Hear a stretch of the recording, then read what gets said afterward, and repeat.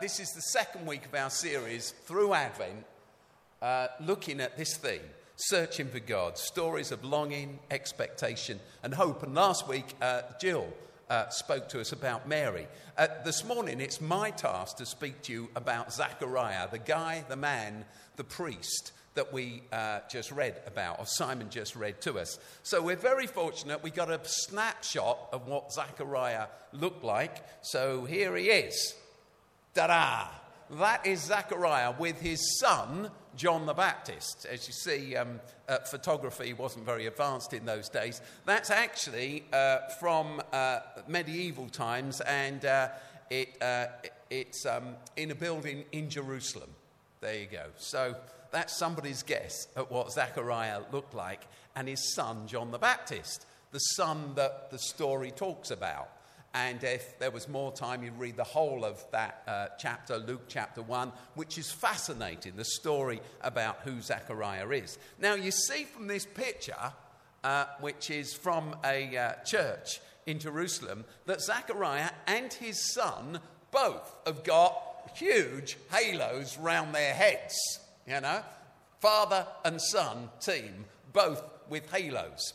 And that's because inside Christianity and inside Islam, both Zachariah and his son, John the Baptist, are considered prophets. And of course, this picture was created after the birth of Islam in Jerusalem. So that's why the halo signifies that they are holy prophets, they are saints. You might be interested in this. Inside Islam, there are 25 major prophets, as I'm sure that many of you know. And this is the list. I'm sorry for those of you with eyesight as bad as mine that it's impossible to see them. This is the list of the 25 prophets with their Arabic names and the names that we would recognize most closely. And you see the two last prophets are Jesus and Muhammad. But before Jesus and Muhammad, this is in chronological order, you get Zachariah and John. It's amazing, isn't it, to be a prophet and then have a son who also gets on the all-time list of 25. Amazing. The other thing I noticed about this is they are all men. There are no women that make the big, make it onto the all-time list of Islamic prophets. But there is a father and son there. We're going to do a bit of a quiz here. There's a father and son there. Zachariah and John are both there. It's a bit like what we witnessed this week. The Bush dynasty. One younger George Bush giving a memorial address, moving memorial address to his father.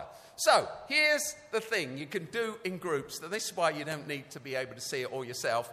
There's more than one dynasty that makes it onto this list of Islamic prophets, okay? There's the father and son of Zachariah and John. But in groups, turn to people and work out, are there any more father and son? Did this get past? Dynasties don't always do well, by the way. Nepotism is a bad thing, and nepotism is a bad thing in our society, and it was a bad thing then. So there's some good ones and some bad ones. With the people around you, spot the family groups. Okay, so here comes the big reveal on the family groups. Some good ones and some bad ones. Here they are. Da-dum.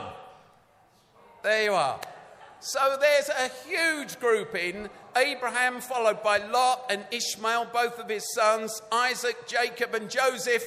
It got passed on down the family. They all got in there as prophets. What a family that was, bigger than the Bushes. And then there's David and Solomon, and that father and son prophet relationship, that bit of nepotism didn't work very well at all, did it? Because it went catastrophically wrong and ended up with the split of Israel into two halves. And then you get Zachariah and John. But there's some other close relationships there, like Moses and Aaron were cousins, and etc., etc. And John and Jesus were, of course, cousins. So we're going to explore a little bit of all of that, not because we're into history, but because it impacts the way that we live now. There's a lot to learn from this story.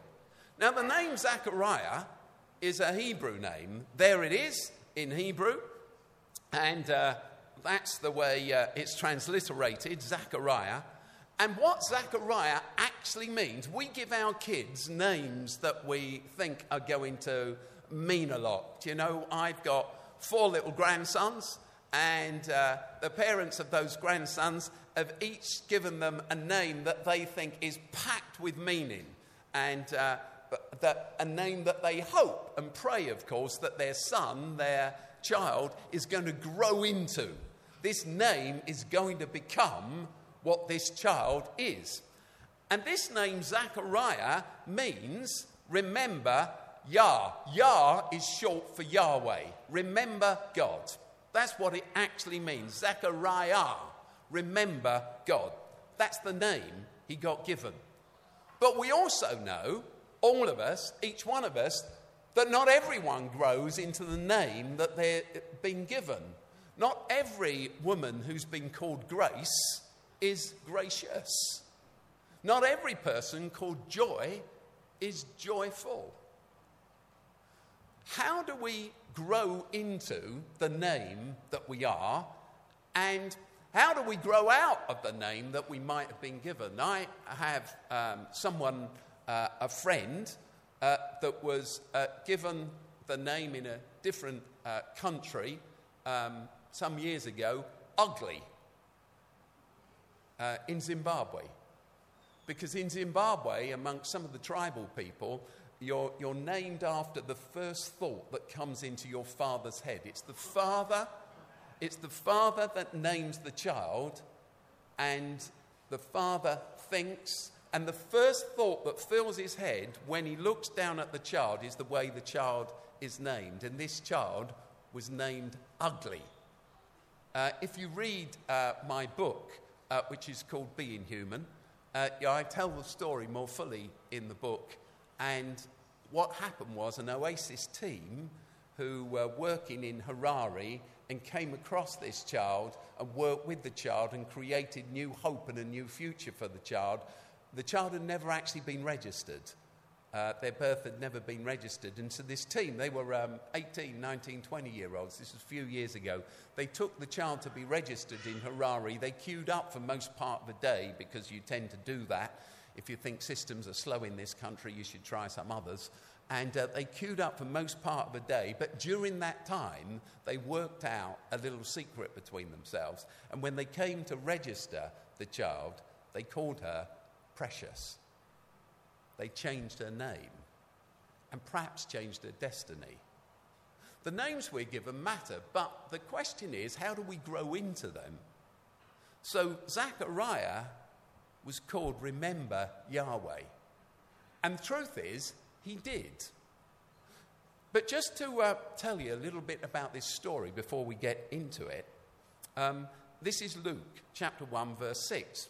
Simon's already read it. Both Zechariah and Elizabeth were righteous in the sight of God, observing all the Lord's commands and decrees blamelessly. That's an extraordinary statement. Would you say it was true of you or anyone you've ever met? Would I say it was true of me? The truth is, I struggle with life.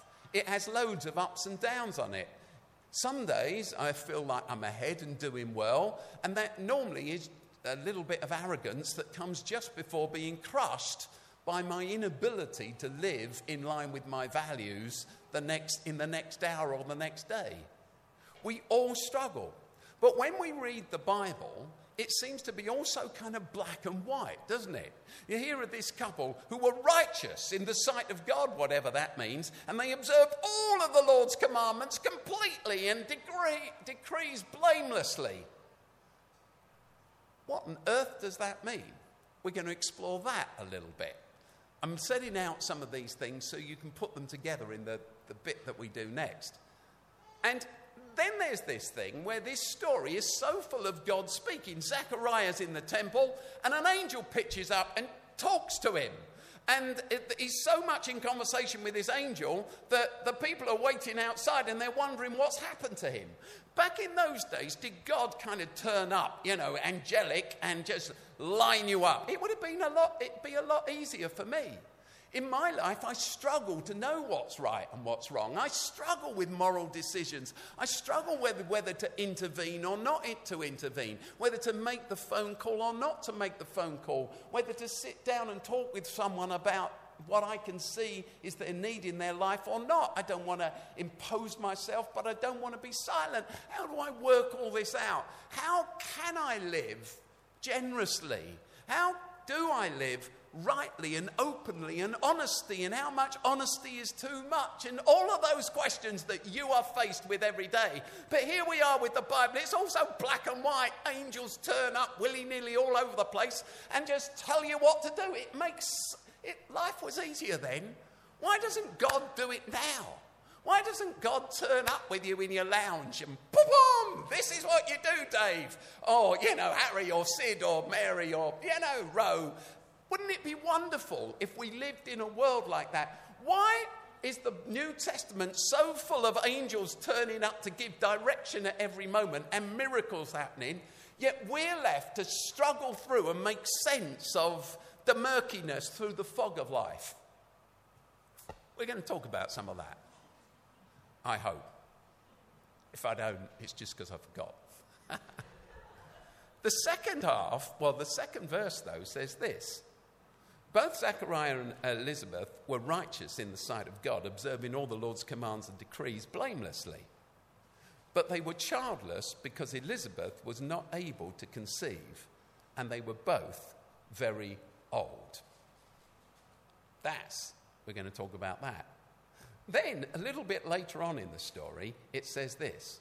Zechariah asked the angel, "How can I be sure of this? I'm an old man and my wife is well along in years." The angel has just said, the messenger from God has just said, your wife's going to fall pregnant, you're going to give birth to a son, you should call his name John, and he's going to be a forerunner of what God's going to do in this nation and how he's going to change everything around.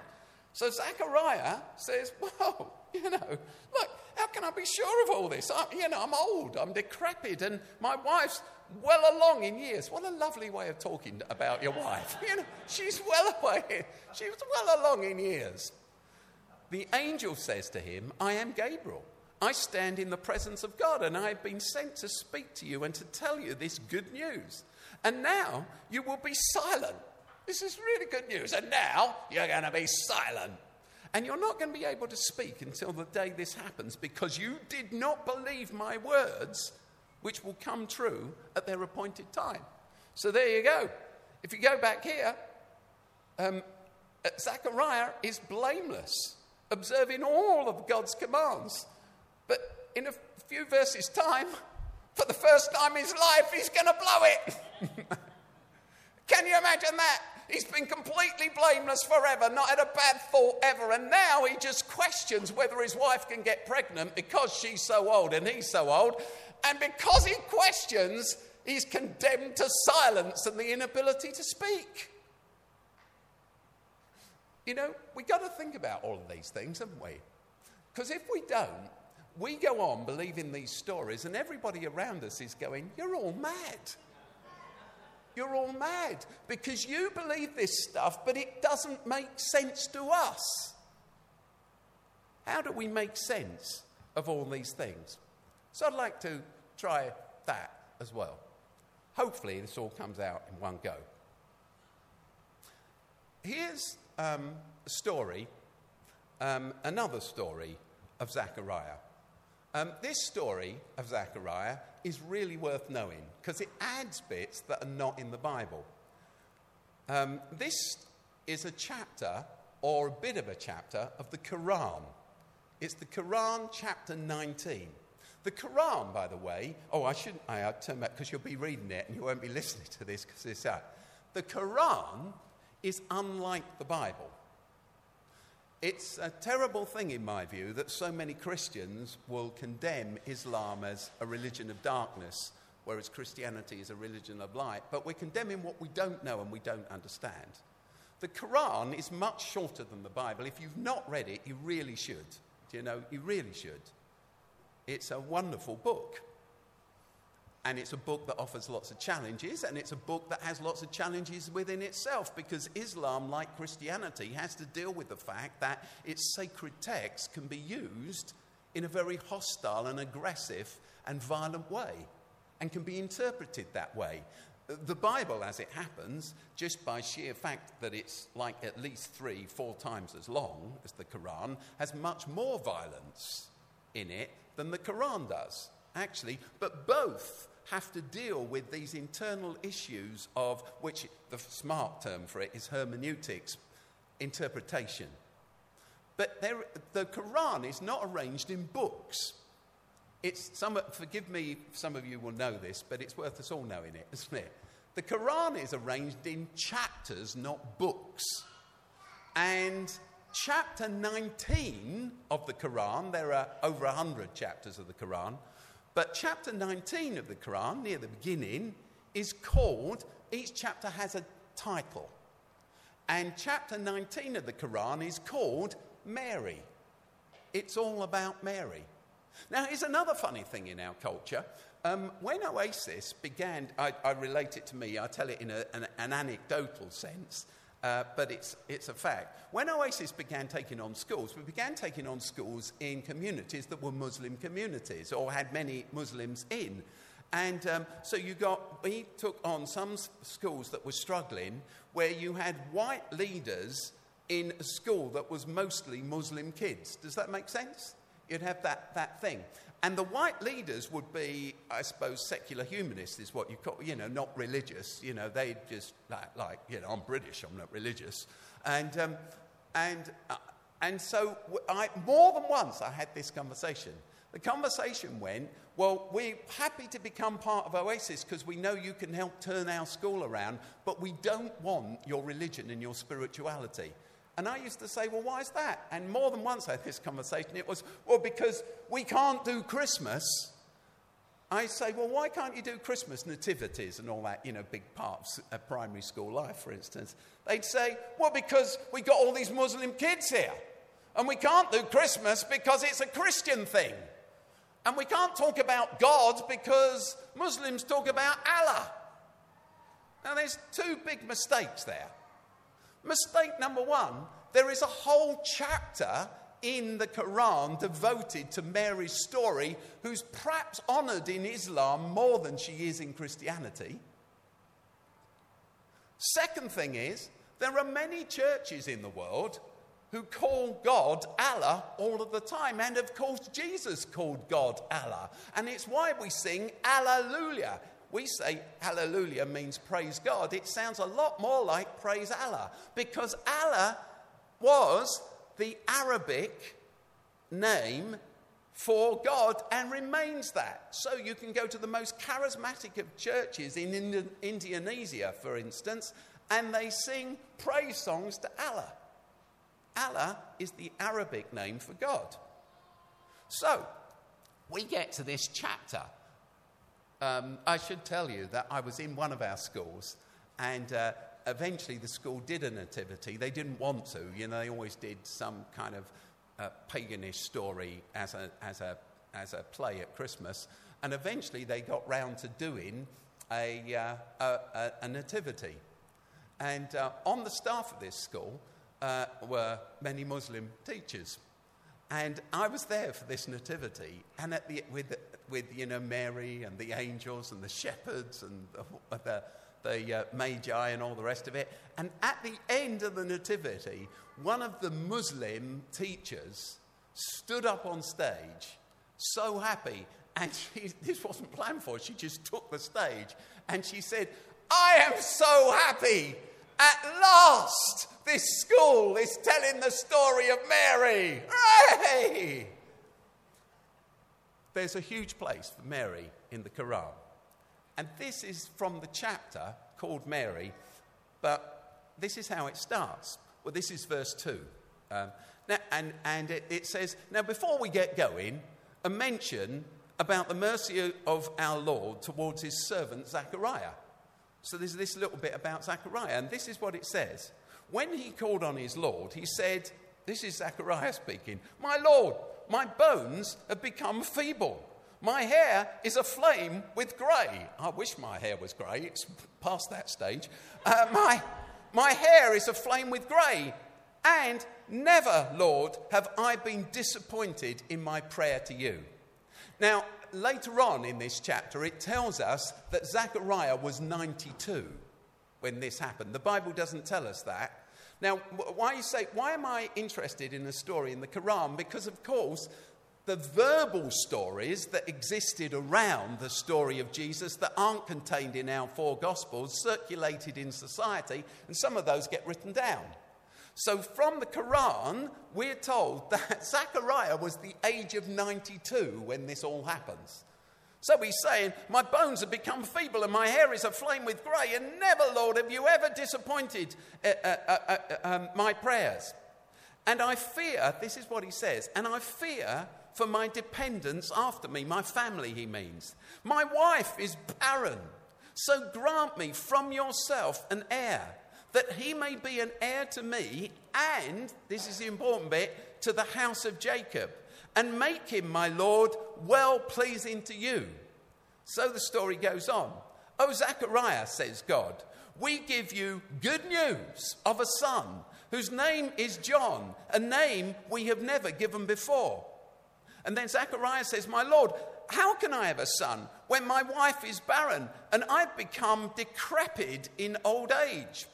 Then the angel speaks, "It will be so, your Lord says. It's easy for me. I created you before when you were nothing. I can give you a son now." He said, "My Lord, give me a sign." And the angel says, Your sign is that you will not speak to the people for 3 nights straight." There's a difference between the Quran and the Bible there. "And he came out to his people from the sanctuary and signaled to them to praise morning and evening." This is the key verse, I think. "And I fear for my dependents after me. My wife is barren, so grant me from yourself an heir, that he may be an heir to me and to the house of Jacob, and make him, my Lord, well pleasing to you." I'd like to ask you a question. If Zechariah is 92, perhaps the Quran gets it wrong. Perhaps he's only 82. But both the Bible and the Quran agree that he's getting on in years. He's old. He's decrepit. He says, "I'm feeble. My hair's all grey. I've lost my youth. I've got no energy." I know a lot of 80-year-olds who've grown cynical over the years. I know a lot of older people who've given up. How many older people do you know who, "That'll never work. We tried that before. It'll never happen round here. Cool blow. You can't trust younger people. You can't rely on them. It will never happen. It will never work." But Zechariah has real reason to complain. First of all, he's a priest in the temple. Now, you will know if you've been listening to any of the podcasts we do or hear for some of these talks, that this is the second temple. He's a second temple inhabitant, thinker. The second temple, the first was built by David, or designed by David and built by Solomon. But the second temple was built after the collapse of Judah, after they'd been away in exile. So Ezra and Nehemiah return and they build this temple, but it never goes right from the start. And even though it gets built, the people are never free. Their land gets overrun time and time again. The Persians arrive and the Greeks arrive and the Romans have arrived now, and they all rule over Israel. And the people of Israel feel that though they're back in their land, they're still in exile. Life isn't right. And the temple is never what it should be. Now, in the temple, the first temple was what was called the Shekinah. You've probably heard that word before. Before the first temple, there used to be a traveling temple. It was a huge tent. They called it the tabernacle. And as the people made their way out of Egypt across this barren desert, they'd set up the tabernacle, and they believed, they knew that God's presence was with them. They felt it so closely.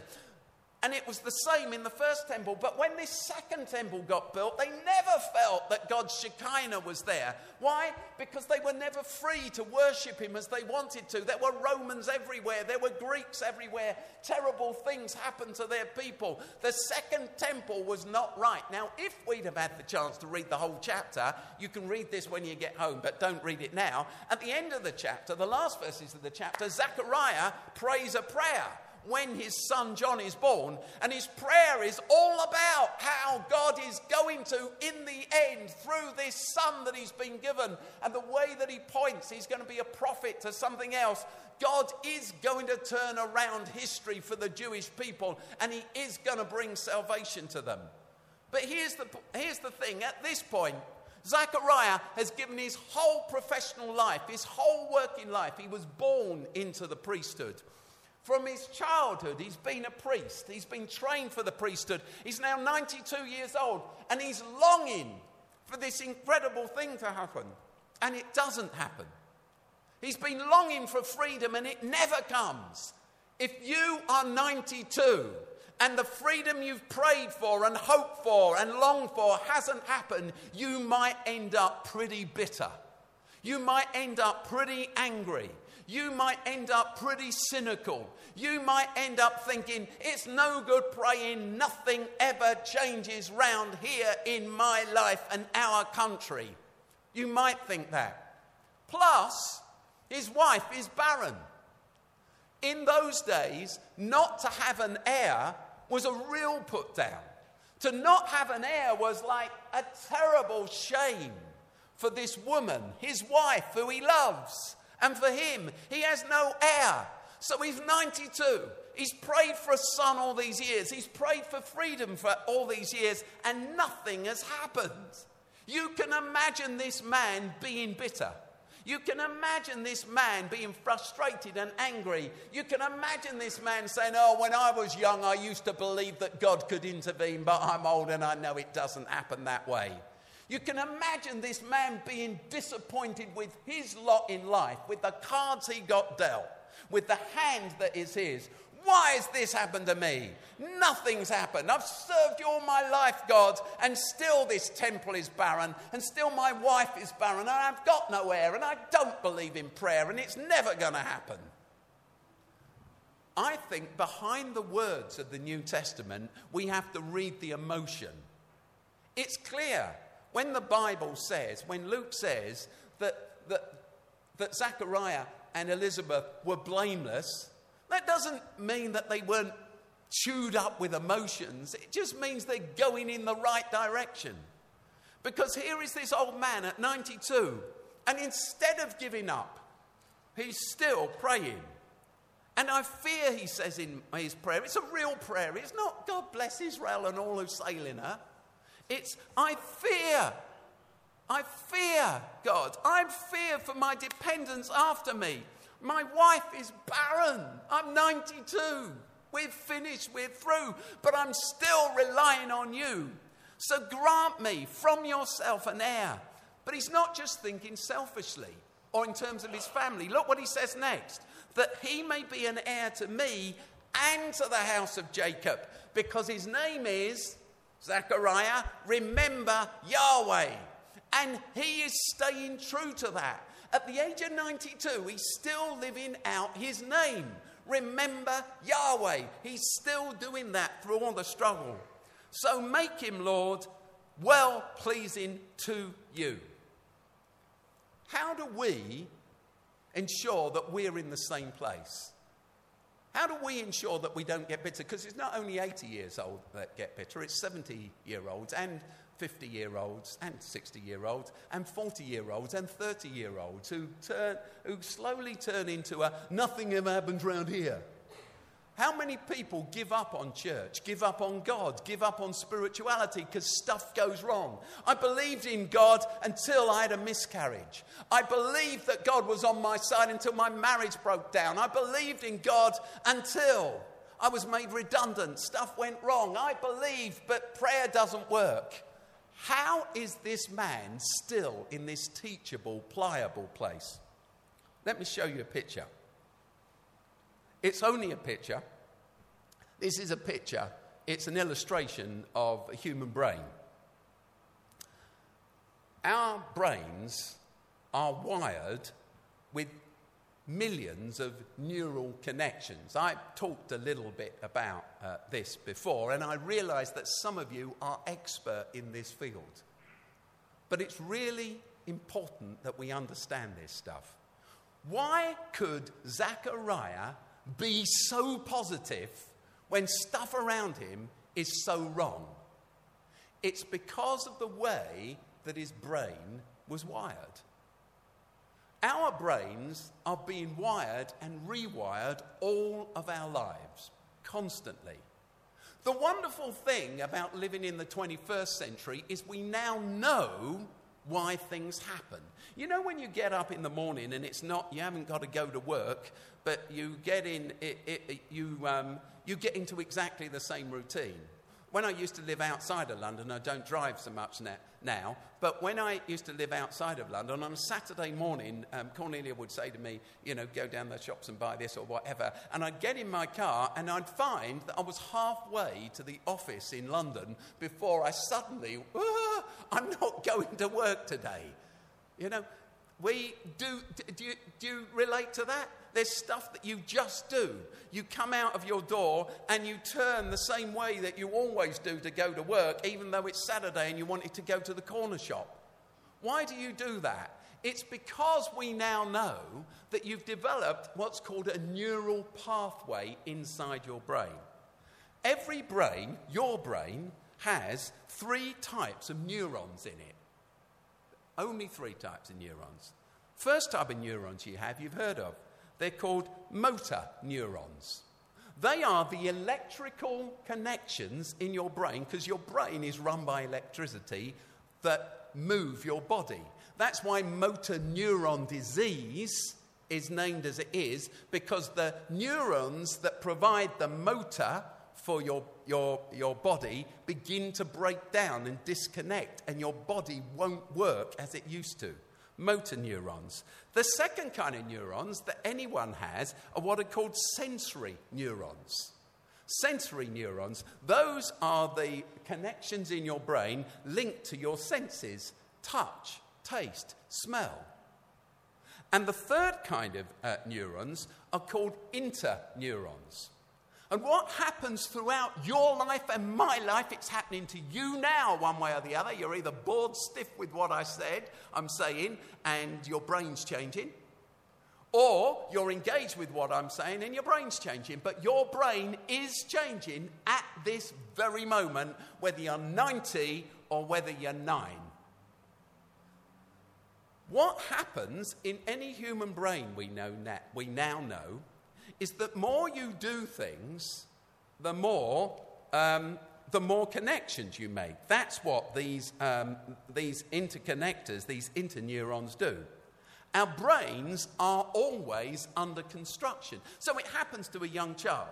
So a young baby, smiles to his mother or dad. And when they smile, they get picked up and they get told they're beautiful and they get cuddled.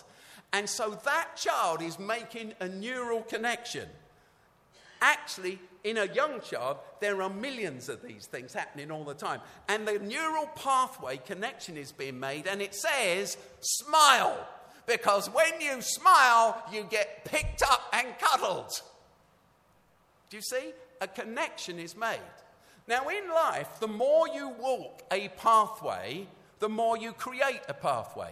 So you see it in the park. I go running around Kennington Park, and there's so many people that run the same route as me across the grass that the grass has disappeared, and there is now a clear pathway, across there. So even if I was running and I couldn't remember where to go, I just run round the brown bit instead of the grassy bit. A pathway has been made. When we keep repeating something, a pathway is made stronger and stronger and stronger. So the first time the little baby is picked up and cuddled because they smile, a bit of a pathway is made. The second time it gets stronger and stronger and stronger and stronger and stronger and stronger. When you reward a child with, you were really good, here's a sweet, That's an obesity recipe.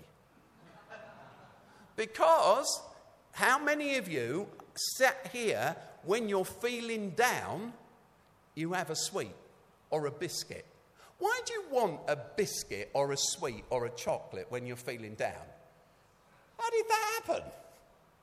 It's a neural pathway. You've developed it over the years. It's the way that it's turned out with you.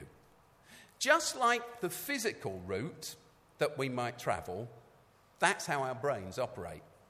Most like a computer. But our brains are far more advanced than any computer ever developed, even by the Apple Corporation. That's how our brains work. Neural pathways are essential, and our brains are changing all the time. They're always under construction. I'm learning good habits and bad habits. When Andy Murray gets a tennis ball fired at him at 120 miles an hour, I happen to have had a chance to go to one of the schools where Andy was taught, and I went there. I was very fortunate with Tim Henman once, and it's school, and I stood at one end of the court. These were only 18-year-olds playing, but they're all in this tennis gang, and I stood at one end of the court, and these 18-year-olds were serving the ball.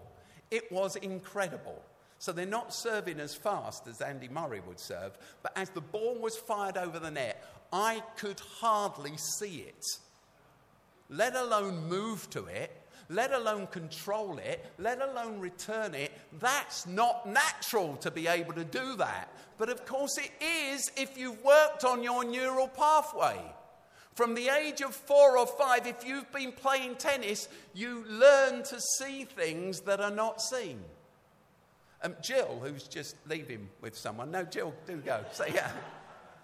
Jill and I were talking just earlier this weekend, and Jill was in a school, and she told me this story. Forgive me swearing. I'm going to swear as part of this story, only once, right? Very seriously swear, right? But if I don't, you won't understand it. Jill was telling me that just a little while ago, she was in a unit with kids with really difficult emotional and behavioural issues. These people haven't been loved. Their neural pathways are all over the place. Do you know? They're struggling. Now, I should say that our brains are, you know when I said you can keep learning, our brains are plastic. It's called neuroplasticity. Every bad habit you've learned, you can unlearn, but it takes time because you just got to make a new pathway, cut one pathway down and make new connections. Does that make sense? Anyway, Jill's in this school and I know these guys, and there's a teacher there who's decided to put up a Christmas tree. And she's asked her dad to come in and deliver the tree. So he comes into this unit, which is filled with wonderful kids who've never been told that they're loved. And he brings in the Christmas tree, and he sets up the Christmas tree with his daughter. And he helps decorate the whole thing, put the lights on, etc. And he's having this conversation with his daughter that he clearly loves. And she's instructing him where to put it, what to do, how to decorate it, what looks best.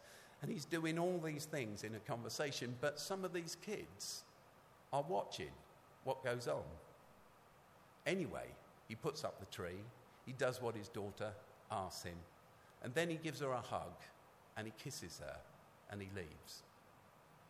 Half an hour later, one of the kids went up to her and he said, this is the swear word, he said, "Doesn't your dad tell you to fuck off sometimes?" Neural pathways destroyed, formed wrongly. Just like the web is always under construction, and so I know nothing about building a website, but the human brain is far more complex than the most complex website will ever be. Zechariah, at the age of 92, is still living out what it means to remember remember Yahweh. He has come to inhabit his name. And instead of being a bitter old man who's twisted because stuff has gone wrong in his life, at the age of 92, he's still open. He's still longing. He's still hopeful. He still has dreams. He still wants good stuff to happen. Instead of cursing life because it didn't run right for him, because it hasn't run right for any of us, including you, your life has not run perfectly. But we have two responses. How does some people manage to respond well and others not so well? Because they practiced habitually making the neural connections in their brain that create the right pathways. Paul sums it up like this, as you know, in the New Testament in Romans.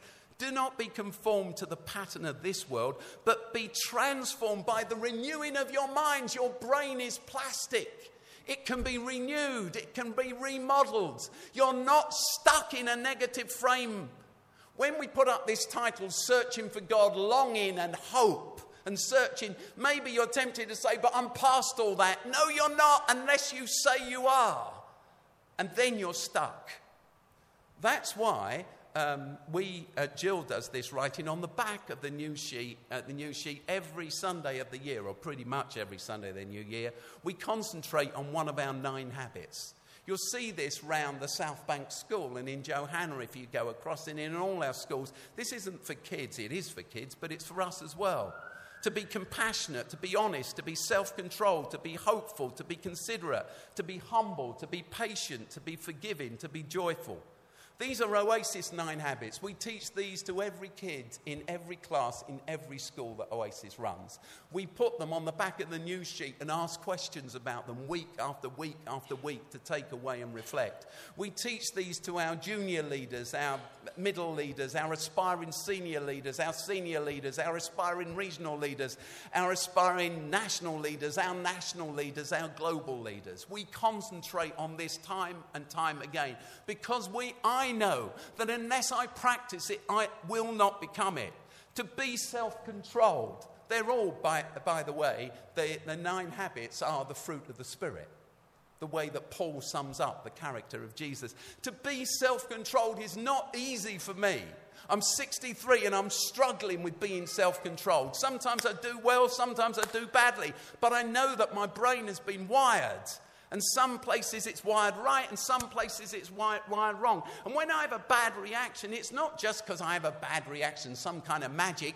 It's because I've allowed myself to develop that way, or perhaps I've been crushed that way, or oppressed that way, or abused that way. But I know that I'm on this journey forward. Every time you read the story of Zechariah from now on, read the story of a wonderful 92-year-old man who is still longing, still hoping, still searching, still has vision for what God will do. And when you get home this morning or this evening, read the poem that he writes, the Song of Zechariah that comes at the end of that chapter. It's wonderful. And ask yourself, as I have to ask myself, when I'm 92, will I still be singing this song of hope? So as we finish, Searching for God, your story of longing, expectation, and hope. Before we sing, I'd like us to pause. I'd like us to pray. I'd like to leave a space for some silence. I think Rachel's going to come and simply play the piano to us. The question is this. What motivates you? What drives you? What are you searching for? What are you hoping for? What are you longing for? And the biggest question is, what are you going to do about it so that you build those pathways in your brain that bring it to be? Let's pray. What's your longing, your expectation, your hope?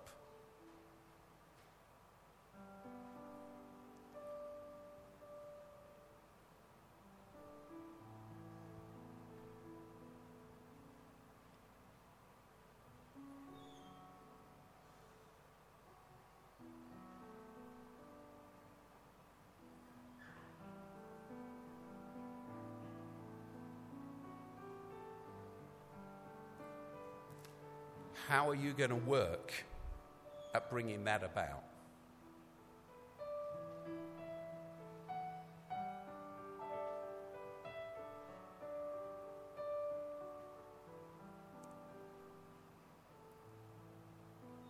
What habit are you going to overcome by working to change it?